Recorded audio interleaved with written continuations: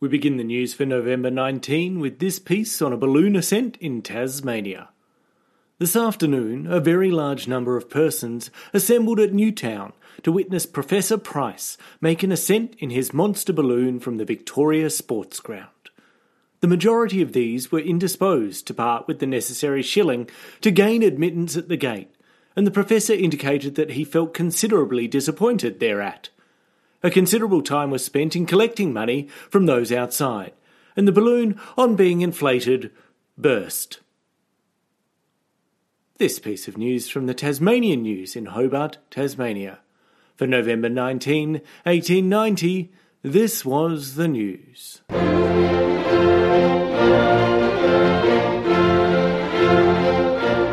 This Was the News is a fortnightly podcast that takes the news from this date many years ago and shares it with you in one news bulletin.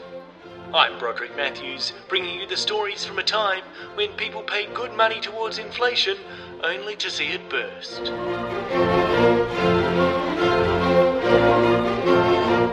Welcome once again to another episode of This Was the News, bringing you the news of 1890. Yes, November 19, way back in 1890. These are the stories that were dominating the newspapers. Kicking off our first big story today from the Herald in Melbourne, this piece talks about the dignity of Parliament over in New South Wales. Sir Henry Parkes has at length recognised the necessity of putting an end to the scandalous scenes which have disgraced the legislature of New South Wales, and not one moment too soon has made proposals which, if accepted, will certainly improve the proceedings of the Assembly he leads. He proposes that any member giving utterances to charges of corruption or other serious misconduct shall be called upon to substantiate them, or to withdraw them, with a statement that he made them unguardedly.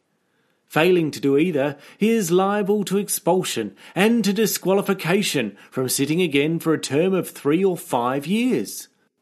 Those provisions certainly have the merit of being severe enough to punish an offender without in any way lessening the power of Parliament over its own proceedings. It will still be open to the Assembly to decide that the statements by which a member may seek to substantiate his accusations are sufficient justification for his conduct, and it will still be possible for the Assembly to condone his offence and decline to pass the vote for his expulsion and disqualification. The weakness of the present system is that the Assembly has no law at its back when it expels a member for riotous conduct, and does so not because he has broken a rule, but because it chooses to exercise its inherent power. This is practically to make a law for each occasion, a very unwise method of proceeding. The necessity for legislation is obvious. Direct accusations of corruption have been very freely made against the Speaker, the Chairman of Committee, and other prominent members. Statements that they had actually received definite sums of money for helping to pass bills which conferred valuable privileges upon individuals have been hurled at them openly upon more than one occasion. The member who has just been expelled for making the accusation is by no means the first who gave voice to it, and there appears to be some likelihood of his immediate return to the scene of the disturbance, in which case it would be infallibly renewed. Of course, the old objection to this class of legislation holds good, which is that Parliament is not a court of law and has no machinery for trying cases of this or any other kind. It is evident, however, that the New South Wales Parliament must face this difficulty or sink into hopeless disrepute, and human nature being pretty much alike all the world over, other legislatures will probably sooner or later be forced to adopt some similar means for the preservation of decency in debate. So good to see they were trying to preserve decency in debates in Parliament back in 1890, which has clearly led to the very decent proceedings we see in the House today.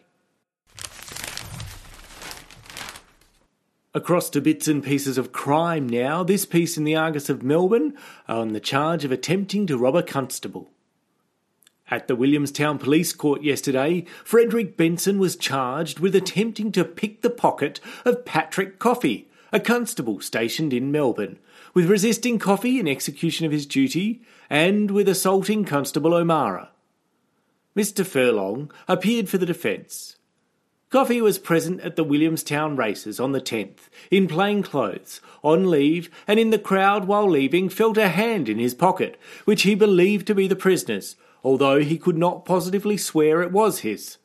He seized the prisoner, and the latter resisted violently, but with the assistance of Constable O'Mara and Mr. Cody, a clerk in the penal department, the prisoner was secured. He struck O'Mara and kicked him severely. The evidence not being conclusive that it was prisoner's hand that was in Coffey's pocket, the charge of attempted robbery was dismissed, but on each of the other charges the prisoner was fined £2, which was immediately paid. From one Melbourne crime to another, this piece in The Age talks of a bookmaker arrested. A minor scene was enacted at the corner of Flinders and Swanston Streets yesterday morning, where traffic was interfered with by a hansom cab that was being driven round the corner but on the wrong side of the road. Constable Gordon, who was on duty at the point, remonstrated with the driver, but he found that two bookmakers, named Sam Allen and Morris Jacobs, were in the cab. The latter indulged in language that the constable regarded as offensive, so he arrested him and lodged him in the City Watch House on a charge of insulting behaviour. The accused at once deposited the requisite amount of £10 and bailed himself out to appear at the court again this morning. Finally, back to the Argus now, and this story from Albury on the curious strike of rouseabouts. Half a dozen rouseabouts who were employed at Mr. James Mitchell's tabletop station have struck in consequence, it is stated. Now, struck here is the past tense of strike, to go on strike. Yes, why did they go on strike? Well, the article continues to say it's because the manager refused to allow them to have sauce with their pudding. This station has always employed union men, but it is not considered likely that they will receive any partiality in the future. And for good reason. Who can eat a pudding without any sauce? And before we have a break, one more crime, this one reported in the Bowral Free Press and Berrima District Intelligencer across in New South Wales on unwholesome eggs.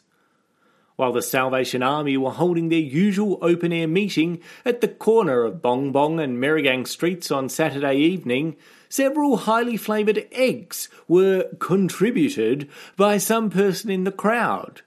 The contributor had evidently a good supply, for they were thrown frequently and in many instances with unerring aim. One of the missiles, however, missed the mark, and the recipient proved to be Constable Carpenter.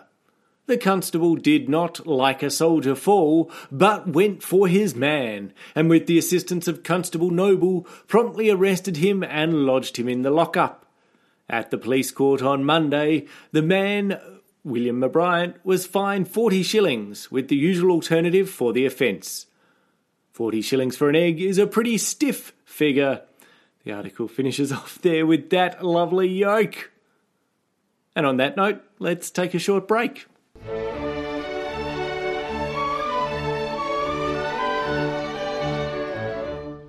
Drink the 5 o'clock tea. It is perfection. It will give every satisfaction. Sold everywhere in packets and tins with the clock on the packet. Blended and packed by Nelson Moat and Company, who import more Indian, China and Ceylon teas than any wholesale distributing house south of the line. Tasmanian depots at 59 Elizabeth Street, Hobart and 37 Elizabeth Street, Launceston. G.W. Tazewell & Co. Agents.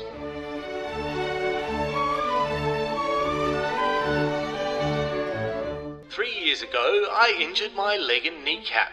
The knee was twice its natural size. The leg contracted and shortened, and I could not walk. Thought it would be an injury permanent, but I used St. Jacob's oil. Both my leg and knee assumed their normal condition. Today, there's no pain, and I can walk as well as I ever did. Try St. Jacob's oil.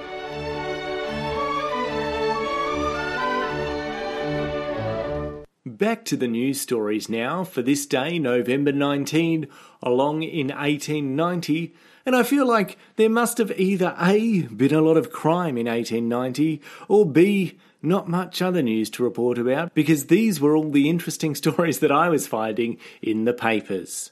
This next crime comes from the Macleay Argus in Kempsey, New South Wales, discussing a new swindle. A new system of swindling, which is being carried on in the border districts, has been brought under the notice of the police. A man, dressed like a commercial traveller, drives up in a well-appointed buggy to a country store and presents his card.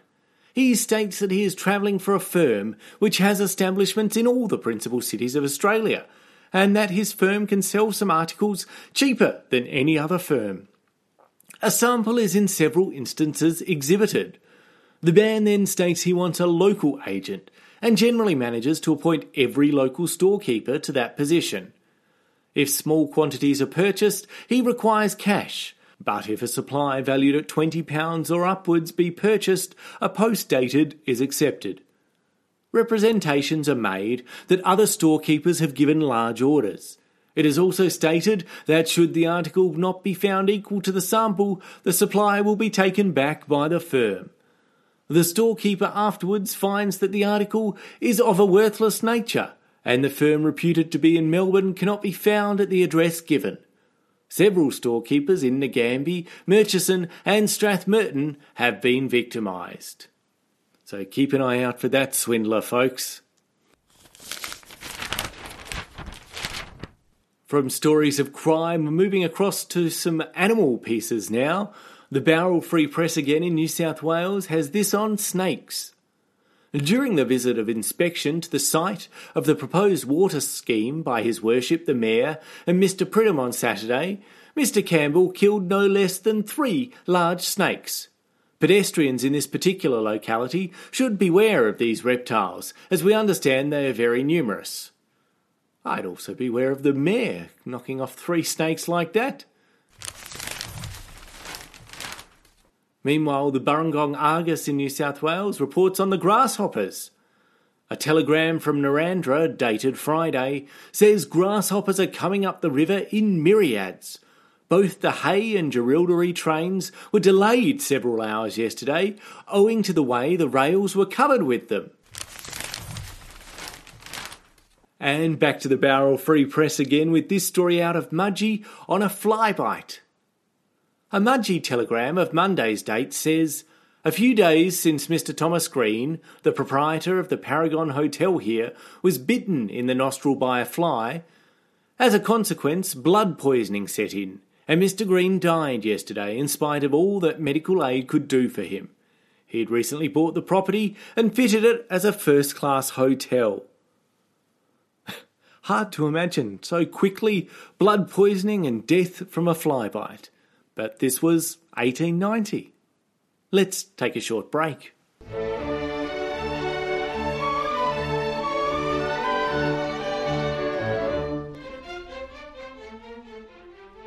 There is no doubt this terrible epidemic will assume very serious proportions as the winter approaches. The climate of Victoria facilitates the development of all kinds of germ life. It is therefore of the utmost importance that the guardians of the public health and private families should adopt remedies that will protect themselves and their families with Quibble's infallible disinfectant. It is really the only remedy on earth that has any influence whatsoever on the influenza germs, and it was proved over and over again in Paris and London. In the establishment of McLean Brothers and Rigg, Melbourne, 3 assistants were taken ill. The whole of the floors of the establishment was sprinkled with a water can with Quibble's disinfectant and water. This is done daily, and there's been no further case of disease, and even those in whom the disease was coming on have all recovered without leaving their duties. In other establishments in the city, where other disinfectants were largely used, half of the employees have been laid up, causing the greatest inconvenience and a loss greater than would supply Quibble's disinfectant for a lifetime. Purchase Quibble's disinfectant.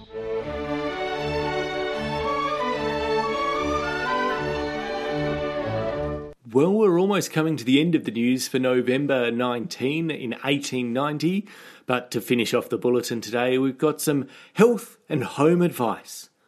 Let's start off with the health piece, this from the Shoalhaven Telegraph in New South Wales on the effects of tobacco.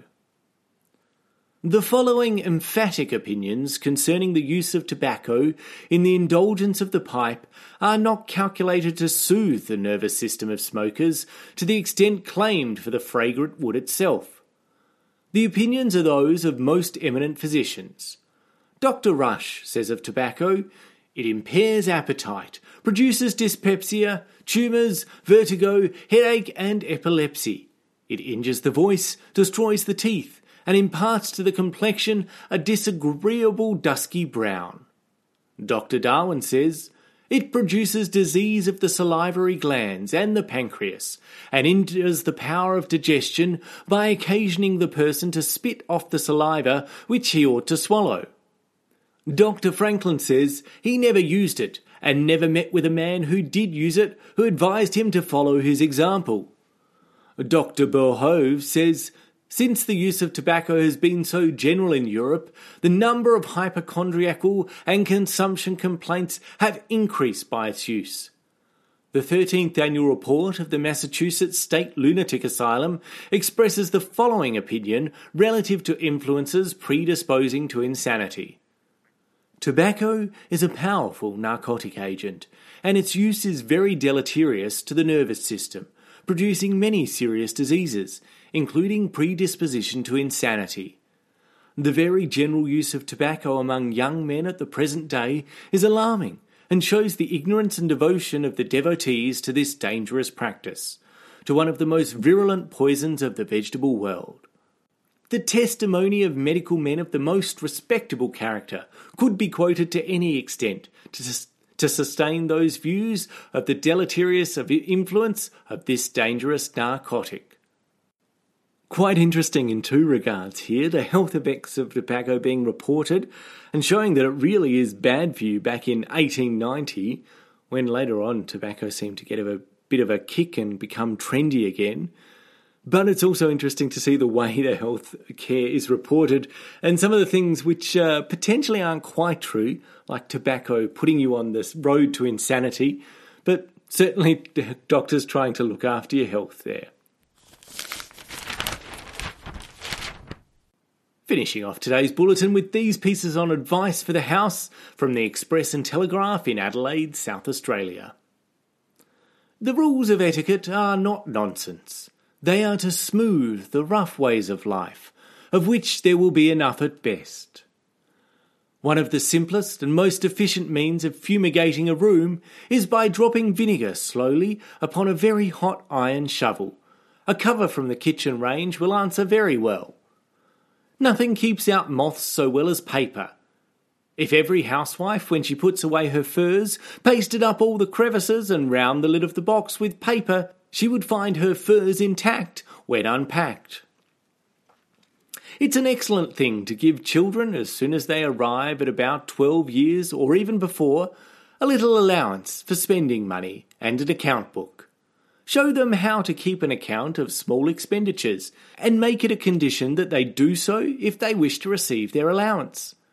There is no instruction more necessary to children than the instruction in the wise management of money.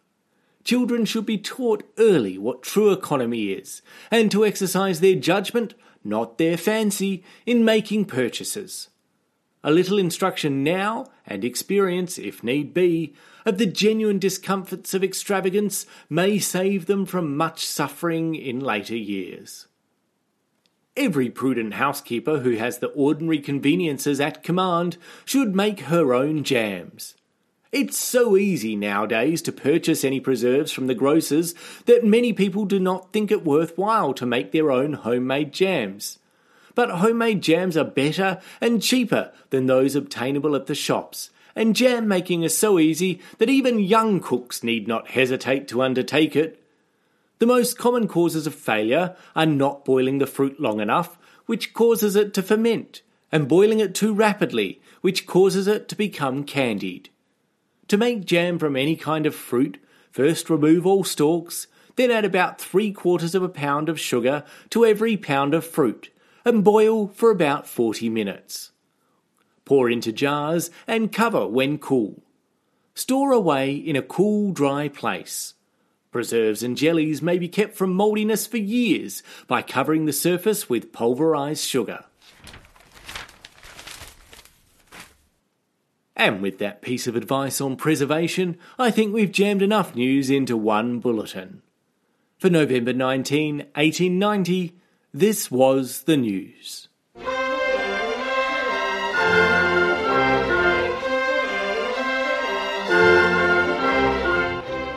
This Was the News is a podcast spoken and edited by Broderick Matthews.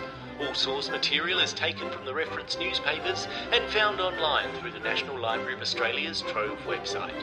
Links to each of the articles mentioned today can be found in the show notes. The theme music is from Beethoven's Symphony No. 6 and sourced under public domain from musopen.org. If you enjoyed today's show, make sure to subscribe and review it on iTunes, Spotify, or your favourite podcasting app.